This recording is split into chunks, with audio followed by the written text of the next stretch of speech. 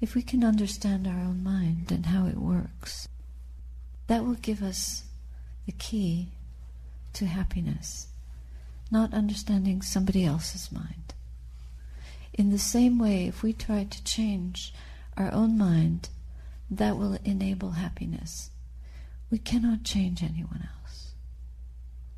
We might be able to influence other people through our conduct, through our speech, through our choices, through our own happiness, but not by trying to change them ourselves. That's my opinion. Okay. These readings are from the Buddha. Why do beings live in hate? I'm going to preface this by reminding all of us that the world now is full of hatred, but there is never a time when it wasn't. So what we're experiencing in our age is a decline. There's always been decline. Rise, decline. Improvement, degeneration. And we cannot control that. But we should not be intimidated by it. And we should not enable it to take hold of our minds.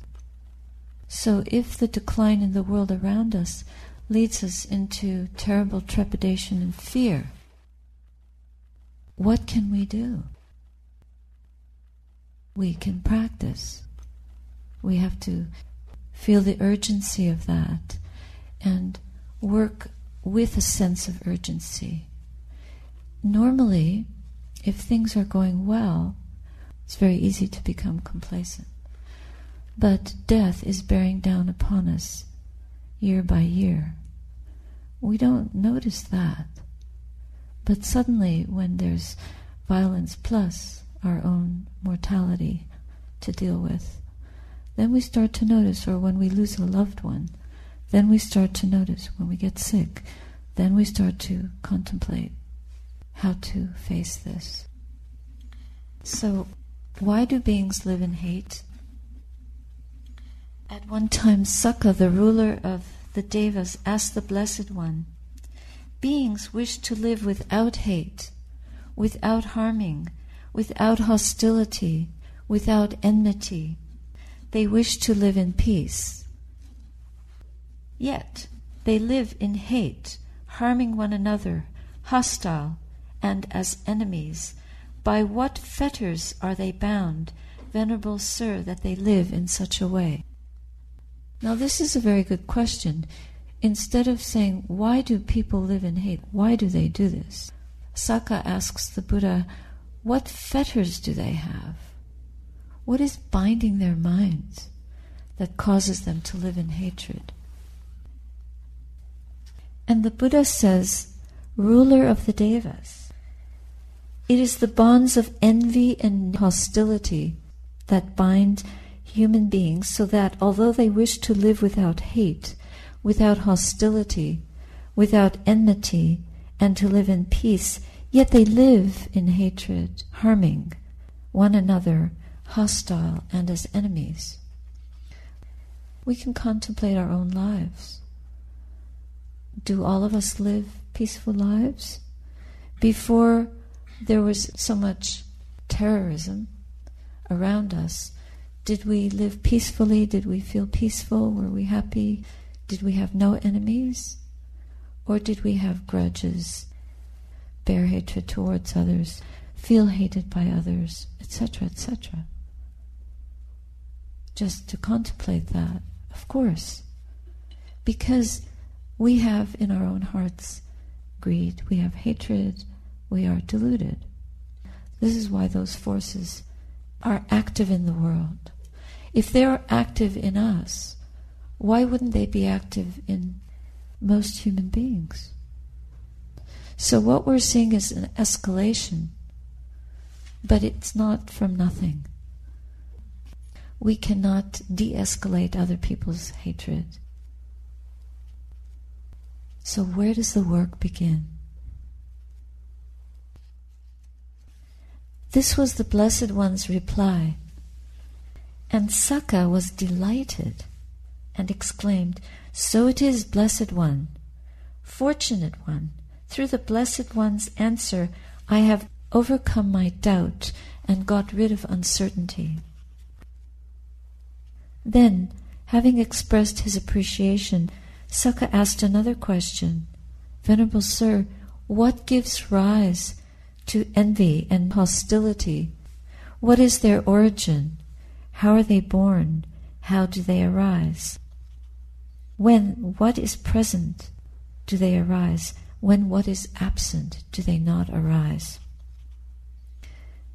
Envy and hostility, ruler of the Devas, arise from liking and disliking. This is their origin. This is how they are born. This is how they arise. When they are present, they arise. When these are absent, they do not arise. Liking and disliking. The way to freedom has no preferences. I'm sure you've heard this before. So it's because we prefer one set of conditions to another. We have very strong opinions. Our opinions are fixed in many cases. We believe that we're right. And due to those strong opinions, our views become fixed and we are capable of oppressing ourselves or another. We compare ourselves to others. We become envious and mean-hearted. But, sir, what gives rise to liking and disliking? They arise, ruler of the Devas, from desire. And what gives rise to desire? Desire arises, Sakka, from thinking. When the mind thinks about something, desire arises. When the mind thinks of nothing, desire does not arise. So what's his next question? What gives rise to thinking? Thinking, ruler of the Devas, arises from proliferated perceptions and notions. When these proliferation of perceptions and notions are present, thinking arises. When they are absent, thinking does not arise. So what do we do here? We're trying to still the formations of the mind. The mind is like an ocean, but it's a turbulent ocean when it's not trained. It just has wave after wave of thought, because that's just what the mind does. It has this function of being like a thinking machine. An untrained mind proliferates in many areas of thought that are not wholesome, that are not conducive to wholesomeness, that are not conducive to peace, to friendliness, to skillfulness, to generosity, to kindness, to clarity, to wisdom, to freedom from suffering. So, many of us feel caught in these restless, distracted trains of thought, wave after wave after wave. And through this practice we are trying to subdue that restlessness of mind. Otherwise we live in a state of perpetual exhaustion and trying to fulfill the desires that arise from thinking and that arise from craving. We try to fulfill them and they never end. They are relentless, wave after wave after wave. There is no contentment in the mind until we can train it. In another reading entitled Anxiety Due to Change, the Buddha talks about this agitation of mind. Disciples, I will teach you agitation through clinging and non-agitation through non-clinging. Listen and attend carefully. Yes, Venerable Sir, the disciples said. And the Blessed One answered, how is there agitation through clinging? Here, the uninstructed worldling.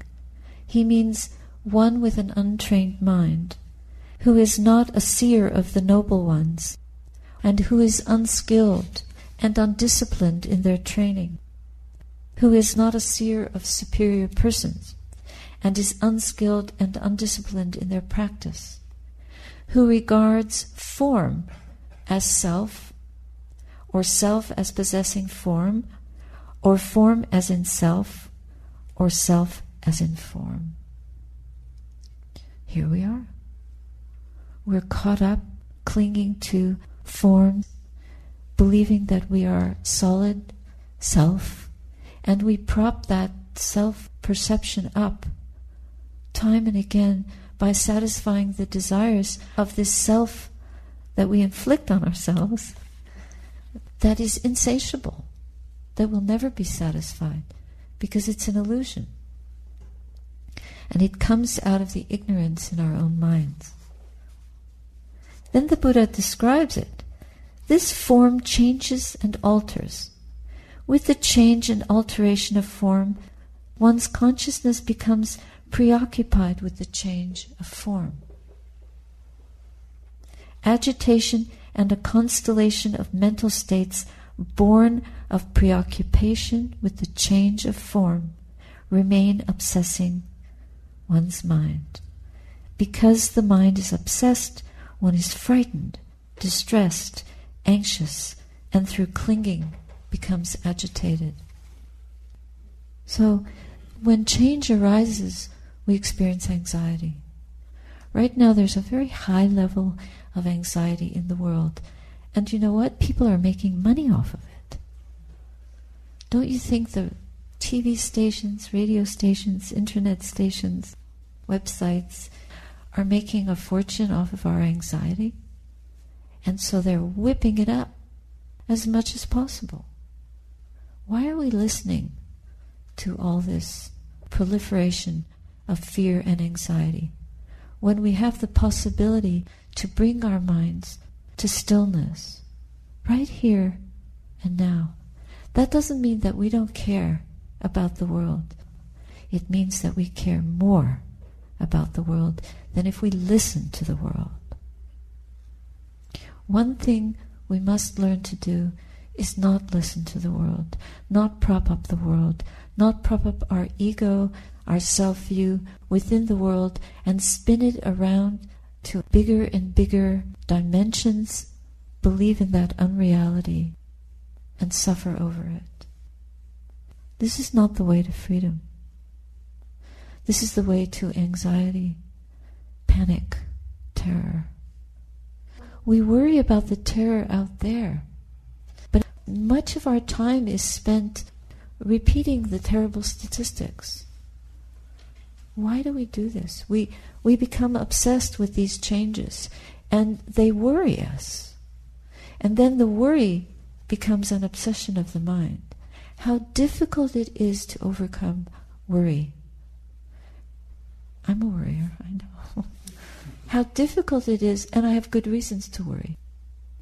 And there are A, B, C, but it's all rubbish. There is no reason to worry. Worry is an obstacle to freedom. It's an obstacle to clarity. It's an obstruction of wisdom in our own minds. And if we believe in our worry, then we just keep recreating it. We have to be so mindful of what the mind is doing and what we're enabling it to do. So if we just sit here of a Saturday afternoon and do as much as we can not to worry, and then as soon as we go out the door, we turn on our devices and start worrying again, what is that? It's ignorance. We're just not seeing, we're not connecting the dots. So if we really want to stop the world, we have to put the world down. Somebody asked me a question. What would you say to those who are considering renouncing? How can you possibly renounce the world when you can't renounce your own worry? Renouncing the world and shutting yourself up in a monastery is not the answer, because you take your mind with you. and I won't let you in. Well, we have enough worry already. We just had somebody show up recently who really wanted to join the monastery, and I said, you're not ready. You have to do more retreats because you're full of opinions and anxiety, and you've got to whittle that down a little bit. You have to renounce all of the built-up illusions of a self, at least to a certain extent, before trying to do this. It just gets worse in the monastery. It does, because you've got no distraction, practically. People start to freak out because the mind loves distraction, but it actually does not grow healthy with distraction. It grows healthy through stopping. And when people get the gist of it, once they've been in the monastery for a while, they start to feel the peace of stopping. It's like, this makes so much sense. Stopping makes sense. Giving up the world makes sense. But we are so flattered by the world. We're so mesmerized by it. It makes us feel alive. And we reinforce each other's anxiety through our continuous spinning out in fear and worry and panic, cowering in the face of the evil. But what we must examine is our own condition. It does not help us. We know what the world is. The world is full of vicissitudes, full of problems. But we have an opportunity to develop a state of mind that is transcendent. It's not rooted in worldly aims and values and activities. And that's the key. If we stop engaging in what the world is feeding us, then we have a chance to come to our senses and realize it's illusion. It's not true.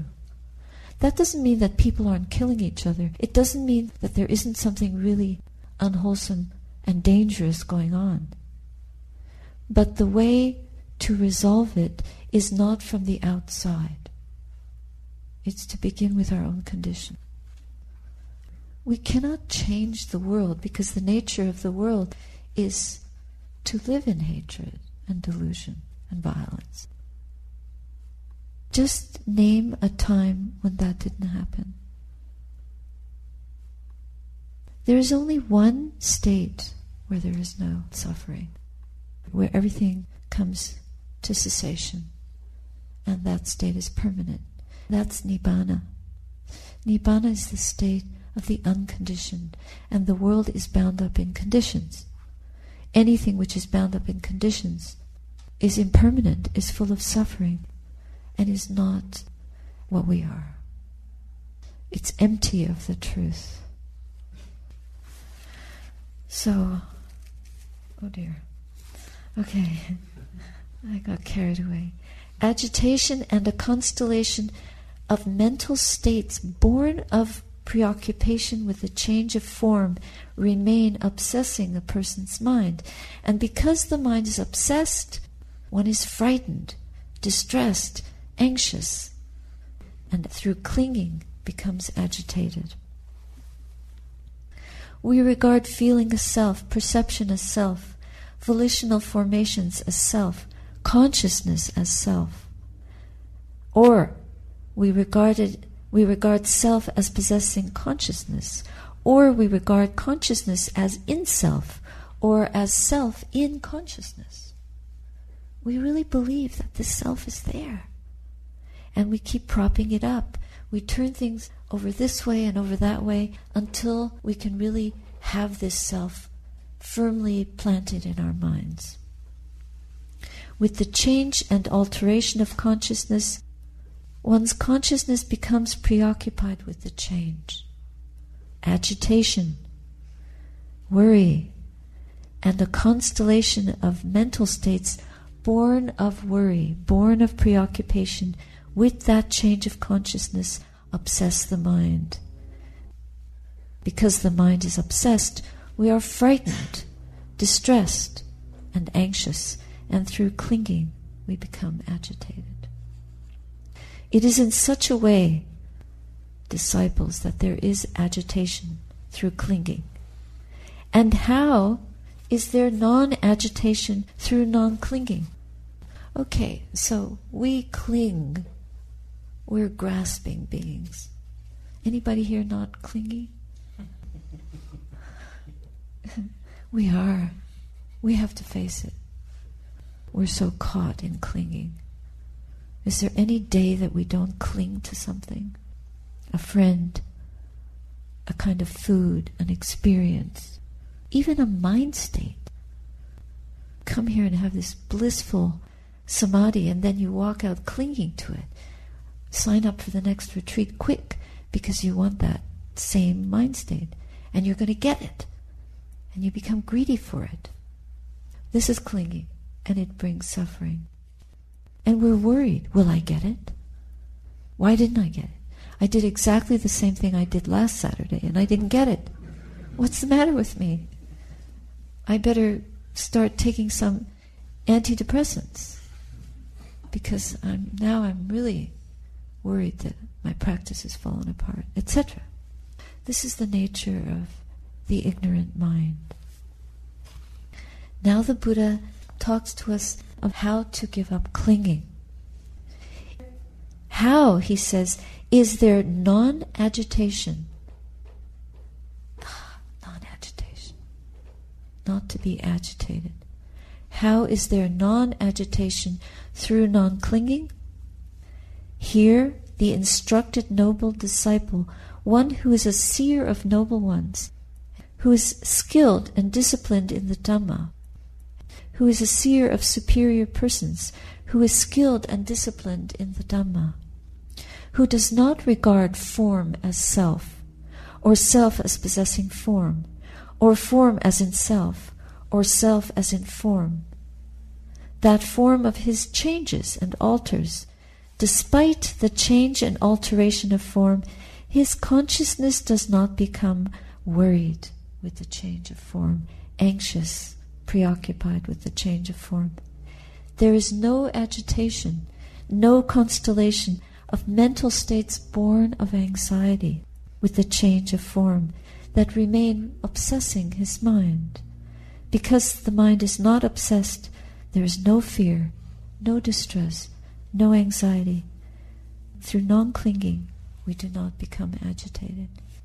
So non-clinging means letting go wrong view. Letting go this notion of a solid being. We create our own selves, and these selves will never make us happy. They will only make us continually miserable, anxious, distressed, and unpleasant to be with. Then the Buddha goes on to say, one does not regard feeling as self. These are very important. I'm rushing through, I know. Every one of these topics is a week's worth, a month's worth of study, discussion, understanding, meditating upon. One does not regard feeling as self. Our feelings, our perceptions, our mental formations, the physical experiences that we have in the body, and the mental feelings, mental states, volitional formations or fabrications of the mind, and moods that we experience, they're impermanent, they're full of suffering because they're changing all the time. How can they not be suffering? We see just by trying to sit still how difficult it is to sit still, to stand still, not to move about, not to change position. So when the mind keeps changing, we never find the still point. We never find the peace. And this is not what we are, but we keep moving, looking for this true self, which doesn't exist. So the suffering is endless. Then, when all these changes continue, we become agitated because we cling to what is fleeting and it changes. So we keep clinging. And what we're clinging to continues to be fleeting.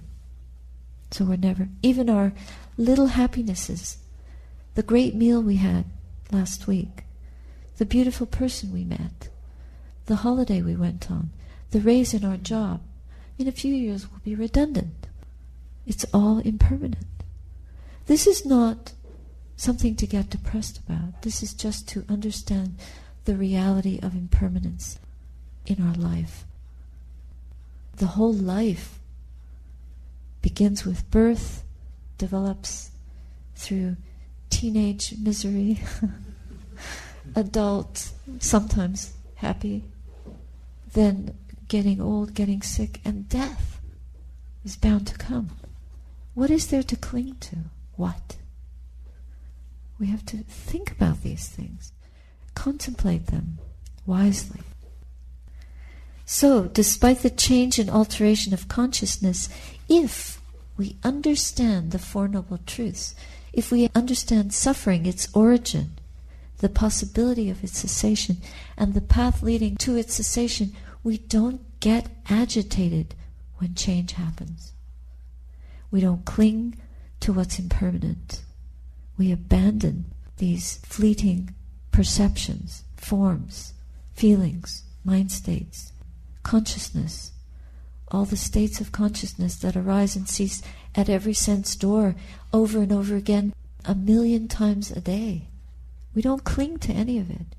We just abide in the middle with a sense of appreciation. We're alive. We have the ability to know, to develop awakened awareness. We practice kindness, compassion. We develop wisdom. We develop equanimity. That's the middle way. Then we don't cling to anything at all in this world, and we go beyond anxiety, agitation, distress, despair, fear, terror. We find peace through non-clinging. That's the way of the noble ones. Sounds impossible? Well, if it weren't possible, the Buddha would not teach it. It is possible, but we have to be wise and we have to see, what am I doing? How am I creating suffering moment by moment in my own mind? And when we walk out the door of this building, we keep looking with the eye of wisdom at our life and bring order into it. Set priorities. What's important? What am I clinging to? What's making me unhappy? And rid ourselves of that. Abandon that. Be present. Be conscious of the present. Being awake to the present. Just practice waking up moment by moment. Right there and then, we become a little bit wiser, a little bit more fearless, a little bit less anxious. And the practice takes hold in our daily life, not just in the rare moments of retreat experience where we can keep the door on the world shut for a few minutes. We really have to learn how to strengthen our hearts enough to keep the door on the world shut so that it doesn't overwhelm us. It's doable, but it's hard work. We suffer, but there is also an ease that comes from understanding suffering, because suffering is essentially and thankfully our teacher. It's not for nothing. I'll leave that for now.